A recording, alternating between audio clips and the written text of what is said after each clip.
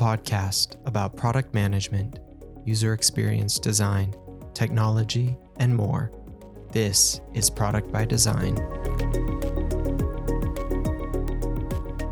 All right, welcome to another episode of Product by Design. I am Kyle Evans, and today we have another great guest, Brendan Kumarasamy. Brendan, welcome to the show. Thank you for joining us. Likewise, Kyle. Thanks for having me. It's great to be on, brother. All right.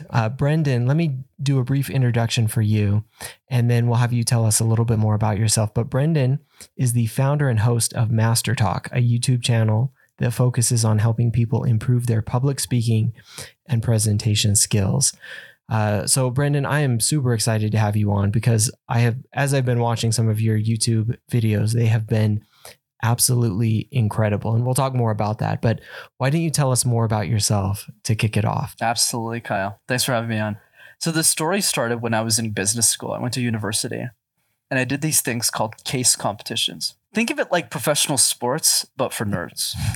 So while other guys my age were playing rugby or football or baseball, I wasn't one of those types of guys. I did presentations competitively. And that's how I learned how to speak, Kyle. But then as I got older, I started coaching a lot of the students in college and university on how to communicate ideas effectively. And that is how I got the idea for Master Talk, because I felt that everything that I was sharing with the audience wasn't really available for free online. So when I was sharing with the group of students, rather. So I just started making videos in my mom's basement. Then a few years later, turned to something I never could have imagined. Wow. That's a great intro. And I'm excited to jump into it a little bit more. But before we do, what else do you enjoy doing outside of case competitions and creating some of the Master Talk videos and coaching and presentations that you do? Yeah, for sure, Kyle. Unfortunately, I don't get to compete in case competition anymore. It's only for university students. But I would say, outside of the business, I'm very 90% into what I do. So most of my time I just spend on this. But the other 10%, you'll find me karaokeing in 8 different languages, listening to podcasts, going clubbing with my family. It's something we do. I love thrifting. I'm a big thrifter, going to stores and finding new pieces of clothing, and going to conferences and singing Kumbaya. Okay. Do you have a go-to karaoke song? A lot of people ask me that, and it's so hard for me to answer. If I had to pick one, I'd probably go with like a Sean Paul song, because it really freaks people out when I can rap Sean Paul, because nobody understands. Like if you look up his lyrics and you listen to it, you look at the lyrics, you're like, how does this make sense? So that's a fun one. Okay. Nice. All right. Well, we won't do karaoke right now, but that's good to know. It's like one of those really interesting questions of go-to karaoke song, but awesome. All right. Well, I'm really, really excited to talk about presentation and public speaking, because I think this is one of those skills and one of those things that is so important to so many people, especially now, and especially for so many people listening to this podcast, because within technology, especially within product management and beyond, talking to people and being able to present well and speak well in public is so important. And you've probably found that in the work that you're doing, obviously within school and the case competition, like you mentioned. But tell us a little bit more about your journey. It sounds really interesting, kind of the initial the case competitions that you were doing into the coaching, but can you tell us a little bit more about the journey that you took that brought you into your current work? And then, why public speaking for one, and then why the YouTube channel Master Talk, and then why some of the other things that you're doing? For sure, Kyle. So after a few years of doing these case competitions, the answer to my life was never to be a communication coach or a YouTuber. I never thought that was a thing. I never even wanted to be an entrepreneur. I thought that was for people who couldn't get really lucrative jobs out of business school, which is where I landed, by the way. I worked at IBM as a technology consultant for many years. That was my day job. But what happened was at the end of my university degree, I started to feel a lack of fulfillment. And the reason had nothing to do with my job, because I had a great job there and they became a client, so it worked out for me. But I think for me, the biggest challenge was finding fulfillment. Where kind of like with professional sports, Kyle, where when you retire, nobody cares about you anymore. It's like an NBA athlete. Like people love you one day and then you're retired and people go, who are you again? Same thing with case competitions, except the shelf life is much shorter. and there's less people screaming your name, right? It's not 10,000 people, it's maybe like 10 people. But I think the point is I didn't have anything exciting to do with my life anymore. And that's when it dawned on me, Kyle, where I accidentally became one of the youngest speech coaches in the world. And the reason is because I just coached 70 people out of heart, by the way. This isn't a business. I was just coaching them because I already had my great job waiting for me. But I coached so many people that I got dangerously good at coaching people how to speak by accident. And I was like, oh shit, I'm actually really good at this. So what made me pursue communication as a full-time thing? It never was meant to be that. So let's start there. It was a hobby. It just started out as me making videos. I felt I was good at it. I watched other people making YouTube videos on communication, and I was horrified by what I was seeing. Why? Because how can you be a communication coach and present bad on video? It just made no sense. And most of them were like old white dudes in their 60s. And I was like, okay. Like, there's no way that you can do better than me, even if they have a PhD in communication. So I just got really upset. I was like, this is not the quality that we should be serving humanity with. Yep. And I just got pissed off, frankly. So I just started making videos. And then 9 months into it, every big vision starts with the small thing. I met my business partner who's 20 years older than me. And he's the one who helped me structure into a business where we train a lot of executives and hire up people on how to speak. Wow. That's really great. I love the idea that it started out as one kind of a passion project, then as a hobby on the side. And then two, because of that, it really led into something that became not just what you were passionate about and doing on the side, but really a full-time thing that is not just what you're doing, but is more fulfilling than what you were doing before from what you said. Kind of going into that a little bit more. As you have been coaching and helping people, whether they're executives or whether they're other people in business or in other fields, what are some of the biggest issues that you've seen with public presentations and speaking? Lots, but I would say the biggest one is we don't dream about it. So what do I mean by this? A lot of people think the biggest challenge of communication, Kyle, is fear. I actually disagree. I think there's a challenge even greater than fear, and that's motivation. How do we get motivated to actually work on our skills? Because if we were motivated enough, think about every hard thing we've done in our life. Why did we do it? We were scared to finish that thing, to get accomplished. But why did we go through with it? Because we had a reason. We had a motivation to go, I need to get this done. A lot of us don't have motivation with our communication skills. Why? Because we don't dream about it. We dream about our expensive things we want to buy, the cars we want to get, the watches we want to buy, the expensive vacations. When was the last time we dreamed about our communication skills, Kyle? The answer for most of us is never. It's zero. That's why I start every conversation with this question. How would your life change if you became an exceptional communicator? How would your life change? Start to reflect on this question, because if you do, you might find a clear reason as to why you need to master communication ASAP, and that will help you push through the fear. Because I had every excuse not to do this. I was a 22-year-old kid who had a broken left arm, still has one, has a bachelor's degree in accounting, and had a cast for most of my life, and presented in a language that was secondary because I grew up speaking French. Mm-hmm. Who in the world was I to make videos on communication? I did it for the 15-year-old girl who couldn't afford me, and that's why I took action. When you face some of those motivational challenges, I'm really interested. How do you approach helping somebody find the right motivation? Like, how do you approach that? No, I just wanted to finish with that. I was just reacting because you've asked me a question that nobody does. So I'm glad you did. So to be honest, I don't have the perfect answer for you today because I'm still figuring it out too. But I'll give you the best answer I have right now. But I promise you at 65, the answer will be different. Here's how I've done it. I actually get like a group of people, let's say my clients, and people can do this with themselves. They don't need to be a client. We're like, let's say there's 10 people in front of me, and I'll have them come up with the answer. So I'll say, okay, guys, I want all of you to come up with 3 reasons, and then we're all going to share it and steal the reasons from each other. because no one really thinks about their why from a communication perspective. Example, let's say one of my clients, Lauren, I'll say, what are the 3 reasons that come to you right now off the top of your head? Don't overthink this. She'll say, make new friends, grow my business, and be a better mother for my children. Great. Let's go to the next person. Billy, what do you think? And then Billy will go, I don't know, build a movement, get better on podcasts, and make new friends. So I might repeat again. And then what I say is that the shares, guys, is like being at a buffet. So if you get the fried octopus at the buffet, Kyle, and I get pasta, and I'm jealous of your octopuses, what will I do at a buffet, Kyle? Question for you. Probably get the same thing. So you'll try it as well. And will it cost me more money to do that? No, because it's all you can eat. Yep. That's the magic of a buffet. So I use that. I know I'm scaring you a little bit. It's because I'm excited by your question. Is now, how does that apply to that 10 people group? If you like somebody else's answer, guys, what do? Steal it.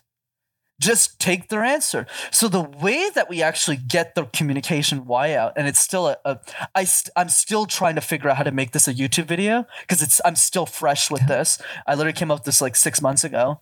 So I'm still pondering how to structure this. But the point is that if everyone just gives 3 reasons, you'll hear 30 different reasons, and then you'll find the one that resonates with you. And I force them to circle it, and then I force them to follow through with it. So how does this translate as a simple feedback?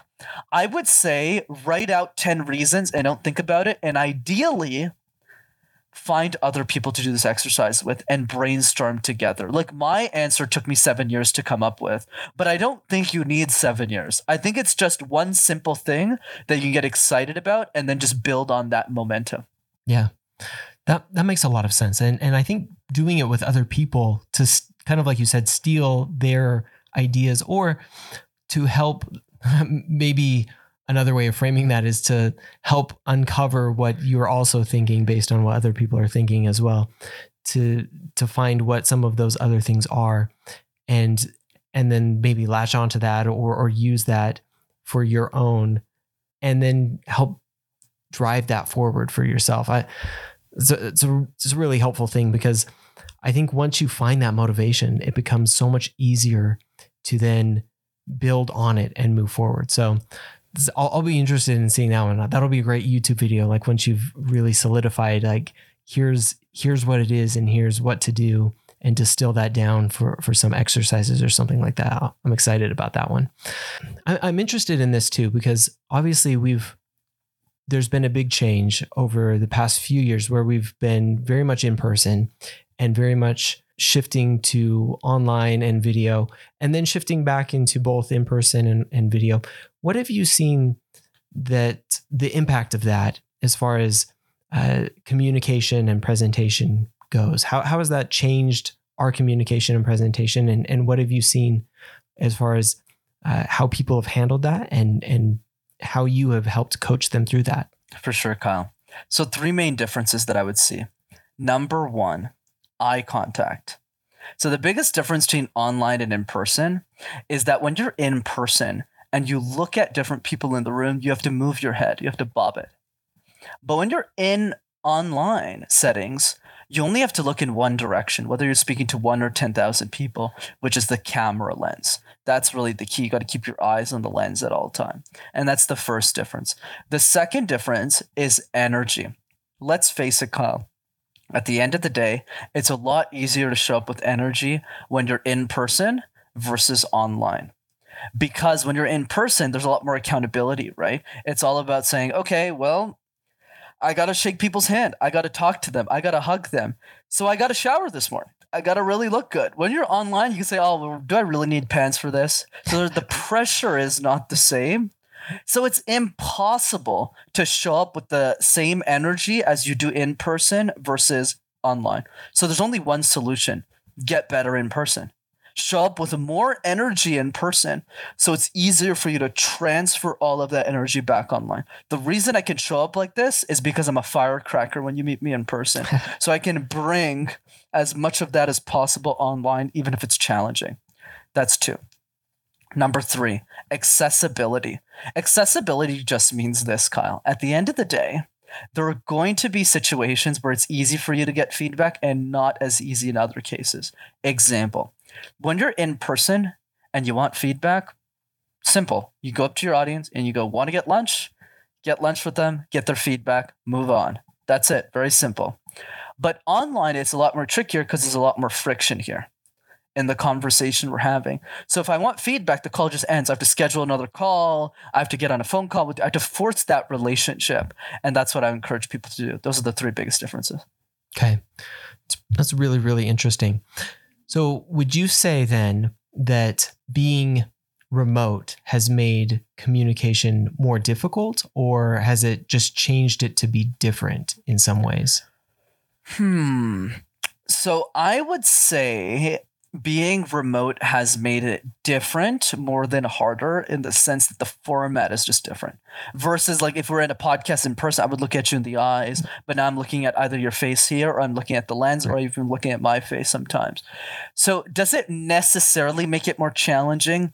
Perhaps it does in some way, shape, or form, but it also gets outweighed by the opportunity. So for example, if you did a bunch of in-person podcast appearances and you're the guest, it's hard to do many shows in a day.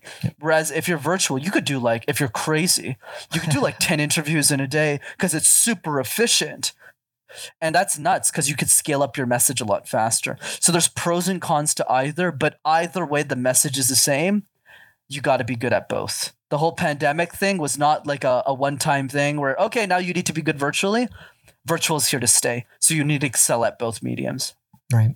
You did a really, really great video with 5 tips for public speaking, and probably many, many other videos where you've put in other tips for public speaking, kind of like you were just talking about now. And you kind of talked about several there.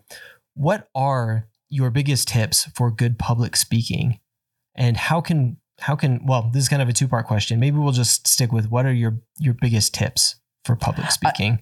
I'm glad that you kept the question general, Kyle. And the reason I'm glad you did is because my 5 public speaking tips, and I appreciate your kind words. You know, the only problem with that video is that people who aren't studying communication won't apply it immediately.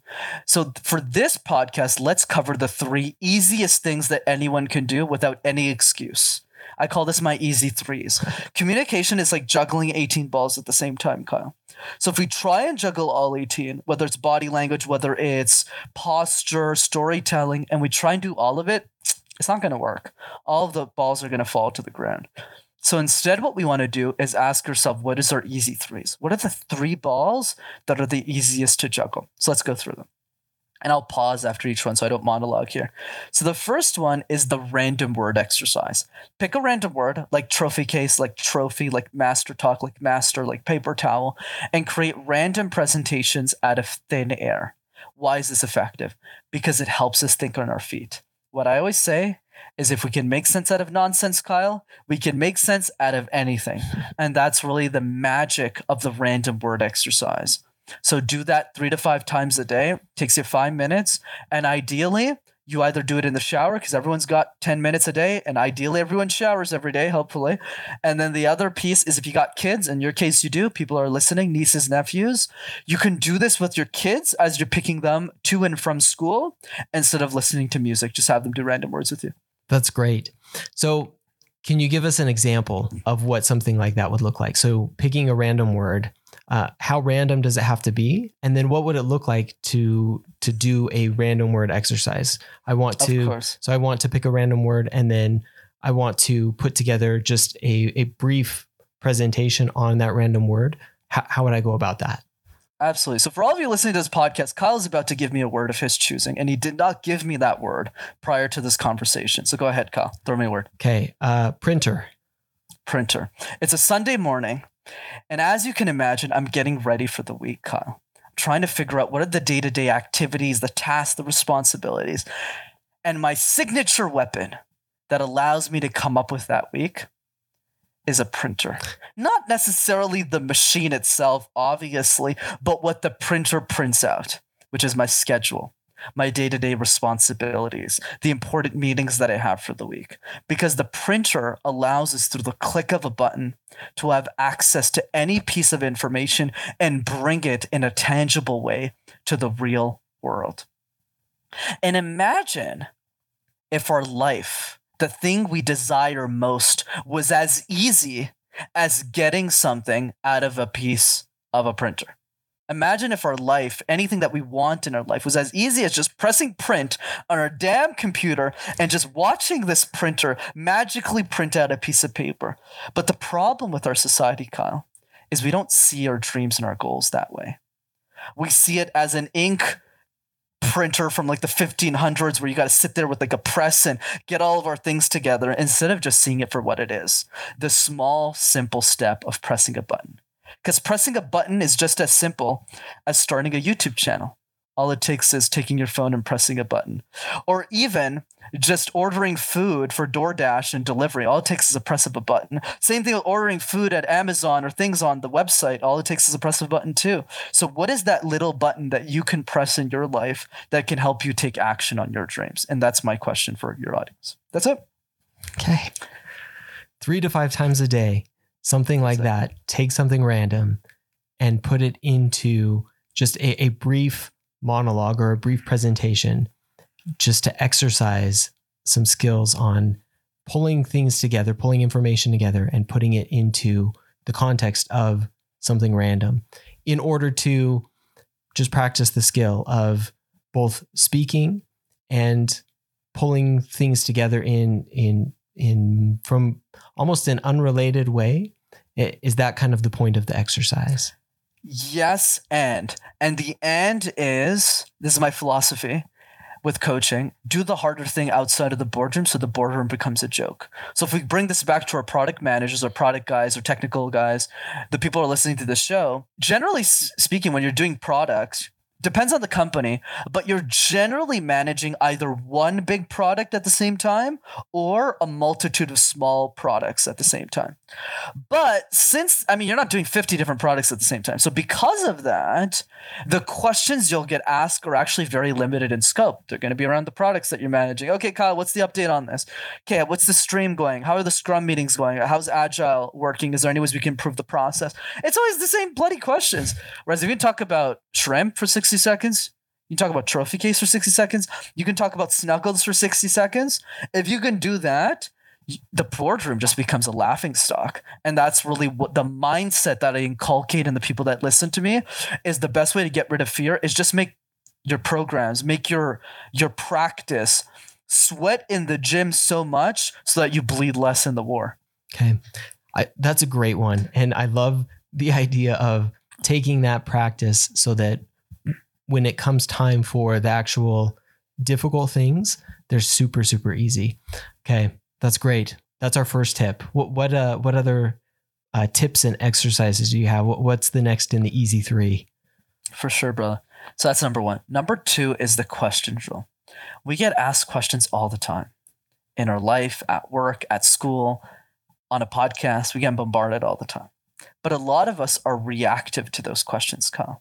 We wait for the question to come up about our product. And then we go, yeah, good point. Instead of being proactive. I'm guilty of this too. A few years ago when I started guesting on podcasts, I sucked. Nowhere near as sharp as I am today. I remember when somebody asked me this question, he's like, where does the fear of communication come from? And I look at the guy and I'm like, London? San Diego? I don't know, man.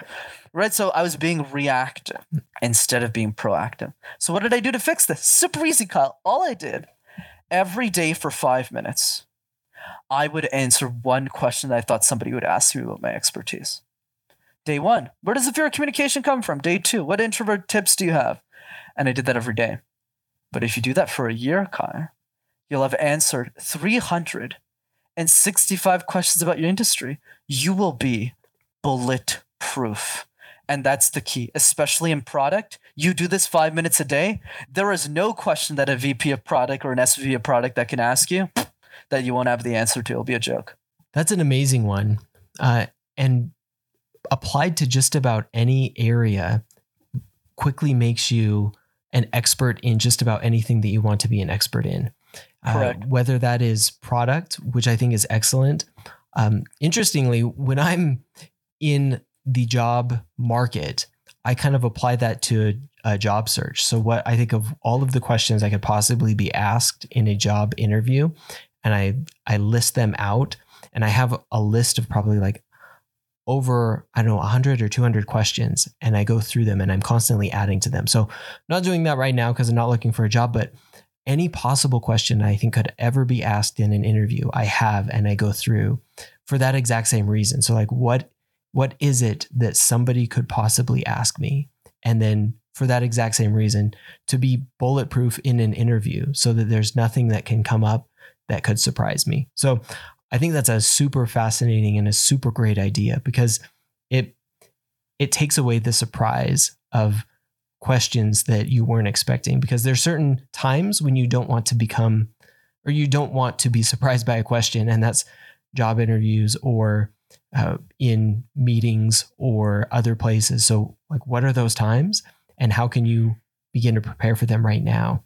And I think that's a great exercise for being prepared for it early so that you don't become surprised on podcasts, like you mentioned, so that it's not like one of those moments of I'm not sure, London, San Diego, whatever.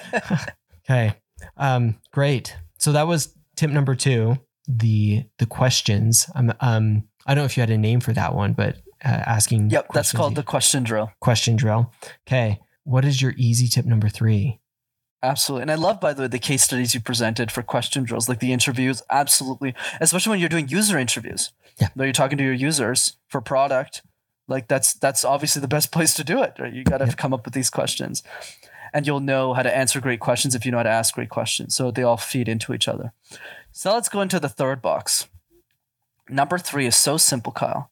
Nobody does it, especially in the corporate world.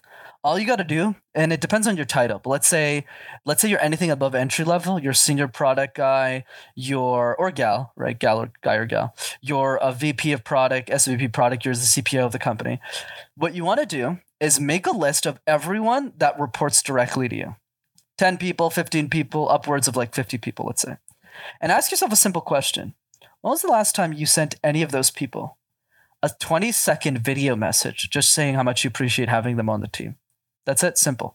Nobody does this in corporate. Nobody at all. So if you're the one person who does this, trust me, that is the easiest way that I've taught my clients on how to build their personal brand at scale very rapidly with almost zero effort. All they do is they get coffee chats with executives, and then after they send them a nice video message, nothing fancy. Hey, Kyle, just really appreciate you taking the time to meet with. I loved our conversation on X, Y, and Z. Hope you're having a wonderful week, and thanks again for your time. Man, does that stick.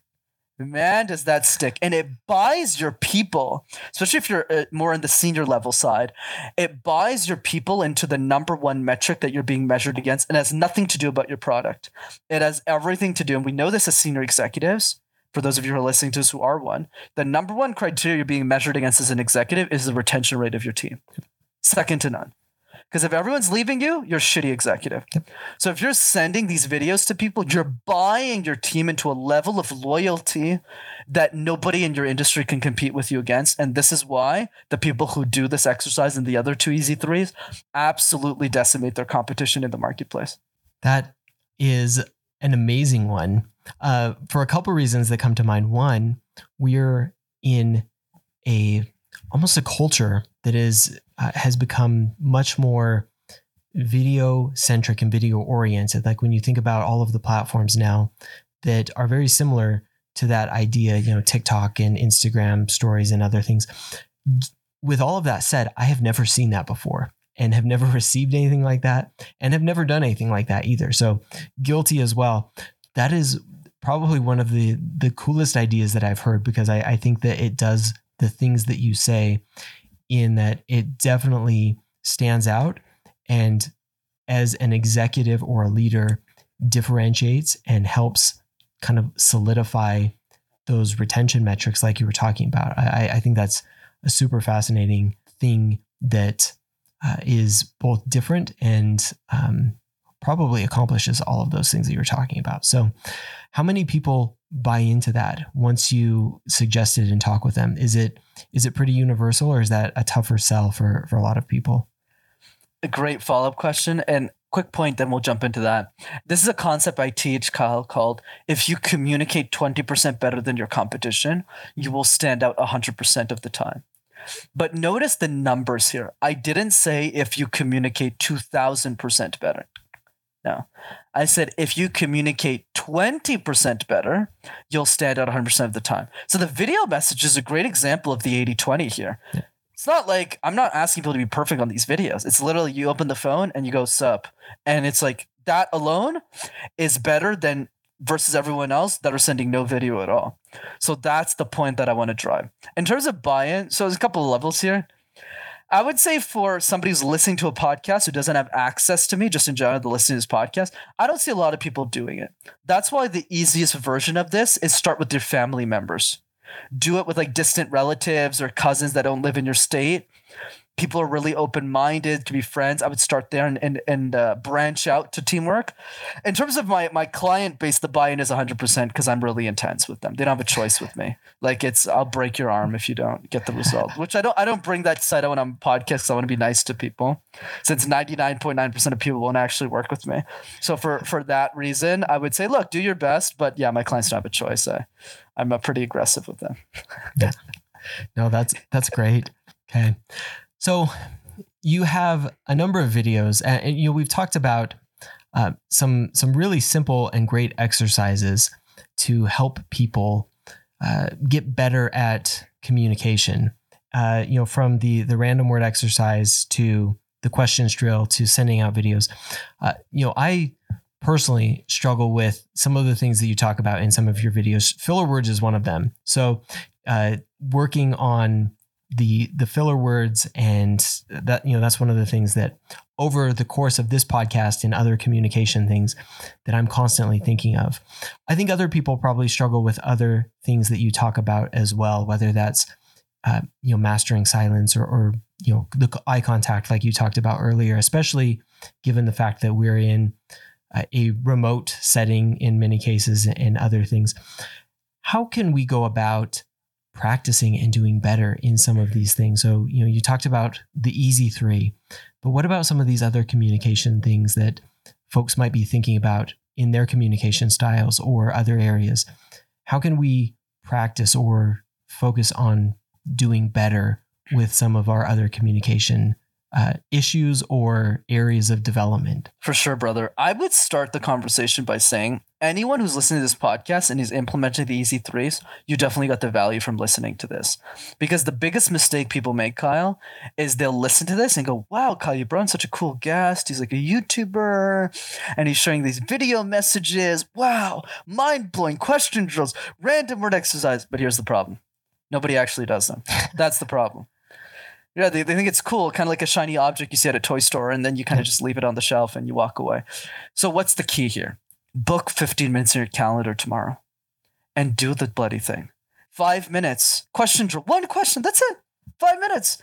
Random word exercise. 5 minutes too. Get your kids to do it. You'll realize your kids are a lot better at doing it than you because kids overthink it. I mean, don't overthink, excuse me. Adults do. Oh, yeah, like, do I need to do this? What's the format? Yada, yada, yada, blah, blah, blah. Kid just does it. Oh, teddy bear? Okay, well, teddy bear is this. Just do it. Video message, same thing. Do this with yourself and also encourage your kids to send video messages to their grandparents. It really makes their day, right? So that's really the key. Do it. The best way to speak is to speak. Having said that, I would say the next piece that I would comment on is a strategy on how to prep presentations, especially for people working in product. This will really improve your efficiency when you're communicating key ideas on whether it's the feature set that you're building, product improvements, those types of summarization of what you're working on that quarter to the steering committee, the person who's managing that P&L in the org. I call this the jigsaw puzzle method. Communication is like jigsaw puzzles, Kyle. You know those toy puzzles? I'm sure you and your daughter do a lot of those, right? Puzzles. Yeah. So I'll ask you the question. It's simple. Don't worry. When you and your daughter are doing puzzles together, which pieces do you start with first and why? We start with the edge pieces because they're the easiest to find and they create the border that we can fill in. Absolutely. 10 out of 10, Kyle. It's another question because why don't we do that in presentations? Because a lot of us, when we present, whether it's in product or any other division, we shove a bunch of stuff in our presentations. Shove, shove, shove. We start with the middle first. And then we get to the presentation. We ramble throughout the whole thing. Last slide's on something like this. Yeah, thanks. Right? So it sucks. It's terrible. So instead, what you want to do is you want to start with the edges first. Practice your introduction 30 times, 40 times, 50 times till it's perfect. A lot of people are saying, well, Brent, I'm so busy. I'm a product guy or gal. I'm working so hard. I don't have time for this. Well, let me break something to you. 50 times doing the introduction actually isn't that long because your intro is 60 to 90 seconds. It'll take you only an hour to do this. So do it 30 times. It'll take you 30 minutes. That's it. Same thing with the close. What's a great movie with a terrible ending? Last time I checked, terrible movie, right? Same thing with the conclusion. 30 times with the conclusion. Once again, another 30 to 45 minutes. And that gives you momentum to tackle the middle. Whereas a lot of people in general, especially in product, whenever they practice presentations, they do the whole thing over and over and over again. So they don't see incremental improvement. They get tired and they get lunch. Not a good way to do it. Okay. I think you're like frozen in time or something. No, I think that's really good. I think it's really fascinating too, because a lot of the research too talks about how the first part and the last part of anything are the parts that stick the most with us. So a good opening and a good closing, even if some of the middle stuff isn't as well baked or isn't as good, will stick in our minds as something that is good. So if a show starts out well and ends well, we will think of it kind of like you mentioned as something that's a good show. A presentation that starts really strong and ends really strong, we will think of it, we'll look back on it as a good presentation. So making sure that we have a really good opening and a really good ending will make a presentation much better, even if some of the parts in the middle aren't as I guess well baked or as fully fleshed out as they could be. So if you're going to take the time to do anything, make it good at the very beginning and the very end. Are there other things that for our presentations that we can do to make them better throughout, as far as the communication and the presentation goes from your experience? Absolutely, Kyle. So I would say for me, a lot of the tips that we shared, like the random word exercise, all the question drill, what this does is it acts as a multiplier effect. So the way I think about it is communication is like dominoes.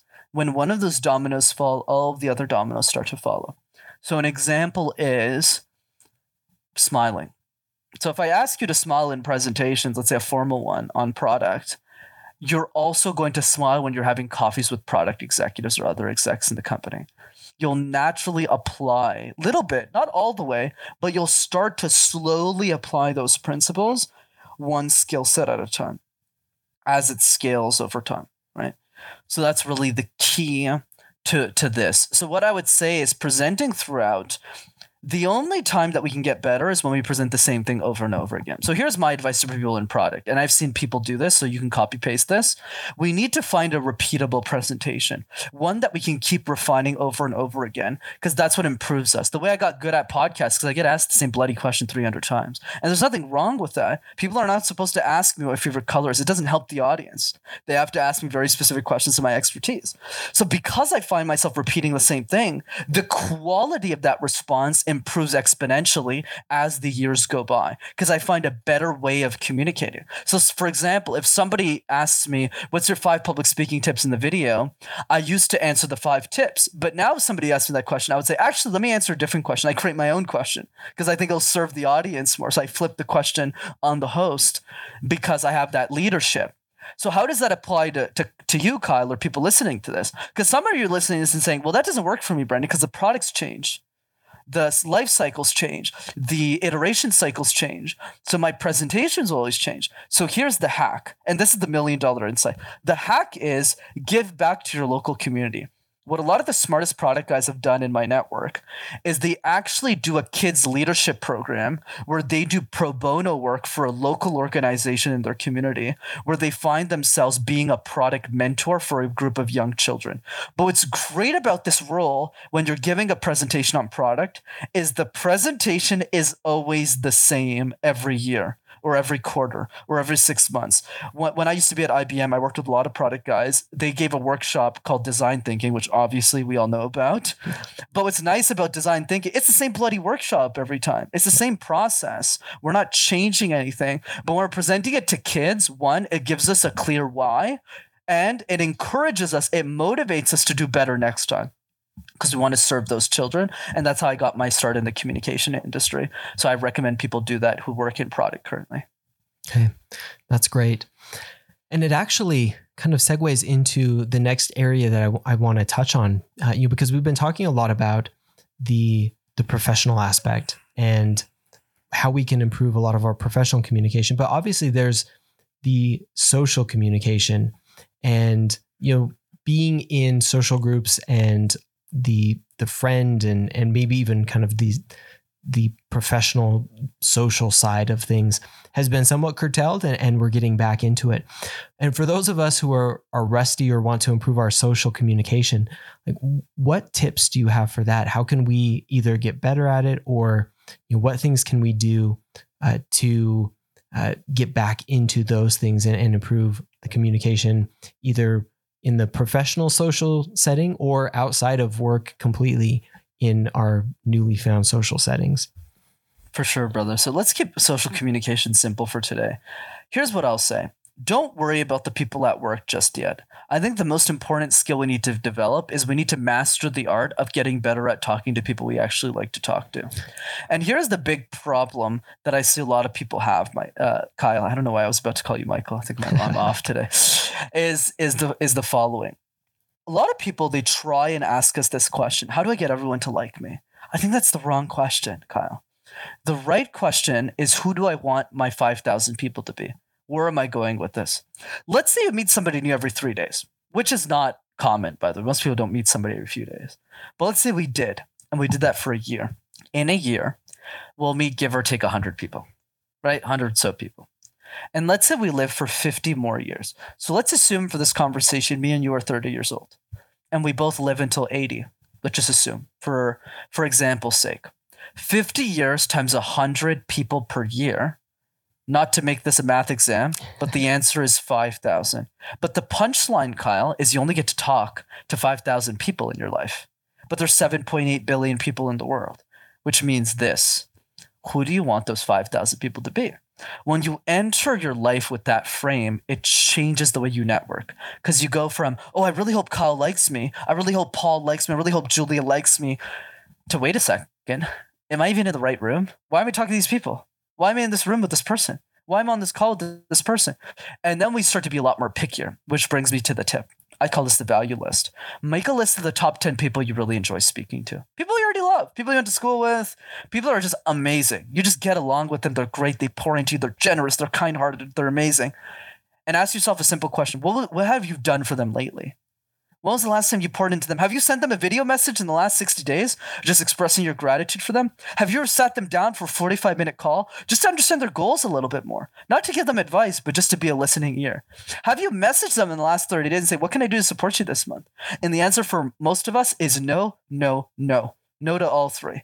So here's how you network, Kyle. You pour into the people that you already love, and you have them introduce you to the best people in their network. That's it. Simple. That's how you network. And that's how you do it efficiently. And you could do it even if you're the most introverted person in the room, in your closet, you can still do this. That's one piece. The other piece now becomes, well, okay, Brendan, that's cool, but I have to talk to people I don't like at work. So how does this jam? How this jams is very simple, Kyle. If you get really good at talking to people you like, you start to like talking and socializing in general. So your social skills start to get better because your energy around it is cool. You get to meet a bunch of lifelong friends. That's why I love podcasting. I love talking to people like you because I know you want to talk to me. That's why you have me on the show. You're like, Brendan, I'm super excited. So even if I don't know you, I'm talking to you as if I've known you for 7 years. That's my mindset because I know the level of interest you have in my topic. But that's how I talk to everybody. Because I've met so many cool, positive people that I just assume that everyone is like that. And that's my frame of reference now. And the more you talk to these cool people around you, and it starts with the 5 people on your value list, the more that you get excited about just talking to people in general. And then you'll be able to deal with the assholes at work. That's it. That's great. Super great advice. I love that phrase, pour into the people you love, because I think that is an amazing place to start. And really starts the whole almost machinery working of how can you get out of, even if you don't necessarily want to or feel like it's too difficult, how can you start wherever you are and get things moving or get things working and just, pour into the people you love and then build on that, whether it's additional family or friends or other people around you. And then, like you said, then you can deal with the other assholes that you have to deal with. But it starts with the people that you love and then can just expand from there. And you can hopefully deal with anything, once you've built out the, circles on circles from that. That's amazing. Exactly, man. And to build on that for one last point there is you can only have so many conversations in your life. For every one podcast who's excited to have me, there's another podcast who's like, who the hell are you? And that's okay. Like, we don't have time to talk to everybody anyways. So that's why it's so important to pour into the people that really like you, really support you, and just focus all of it. Just pour all your heart on, like I'm doing right now. Pour all your heart and energy. At least I hope I'm giving that impression, right? To the people who are really excited about you. And it doesn't have to be being a thought leader. Just who like your personality, who like your vibe, and you go from there. Amazing. Well, this is great.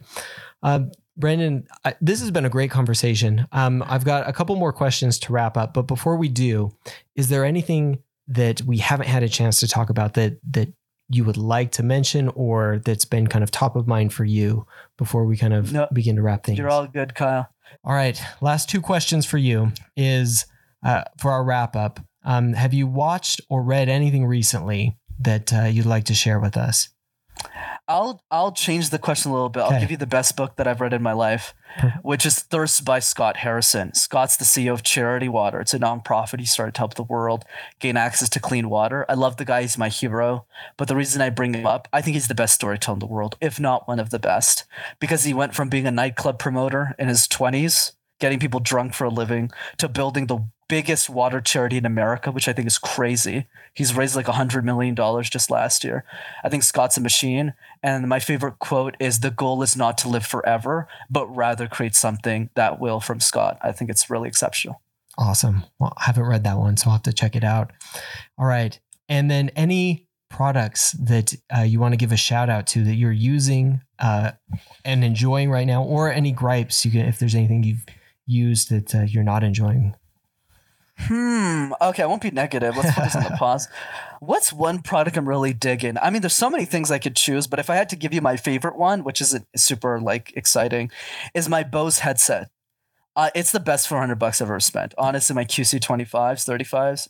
It's a godsend when I'm on my flight tomorrow. I can listen to podcasts, and people should really invest in a high quality headset. And I'm a cheap guy. I still live with my mom. And even if I pay all the bills now, I still live with her so I can retire her. But man, that $400, very well spent. I definitely vibe with that. Those are good headphones. That's absolutely can agree with that. All right, Brendan, again, thank you so much. This has been an amazing conversation. Where can people find out more about you and your YouTube channel and anything else that you're doing? Absolutely, Kyle. Pleasure to be on your show, brother. So 2 ways to keep in touch. First one is the Master Talk YouTube channel. Just go to Master Talk. You'll have access to hundreds of free videos on how to speak. And number 2 is check out my free workshop that I do on communication. It's live, it's interactive, and it's over Zoom. So if you want to attend that, go to rockstarcommunicator.com. Awesome. We'll put both those links in the show notes. All right. Again, Brendan, this was an amazing conversation. Thank you so much. And we appreciate it. And again, thank you everybody for listening. All right. Take care. Thanks, brother. Thanks again for listening. If you like the show, be sure to follow or subscribe on your favorite podcast app. You can follow the show on Twitter at ProdByDesign. That's prod_by_design. You can follow me at Kyle Larry Evans on Twitter as well. If you want more product conversation, check out my newsletter, Product Thinking, at productthinking.cc. You can follow me on Medium at Kyle Larry Evans as well, or check out my Medium publication, Product by Design. Thanks again.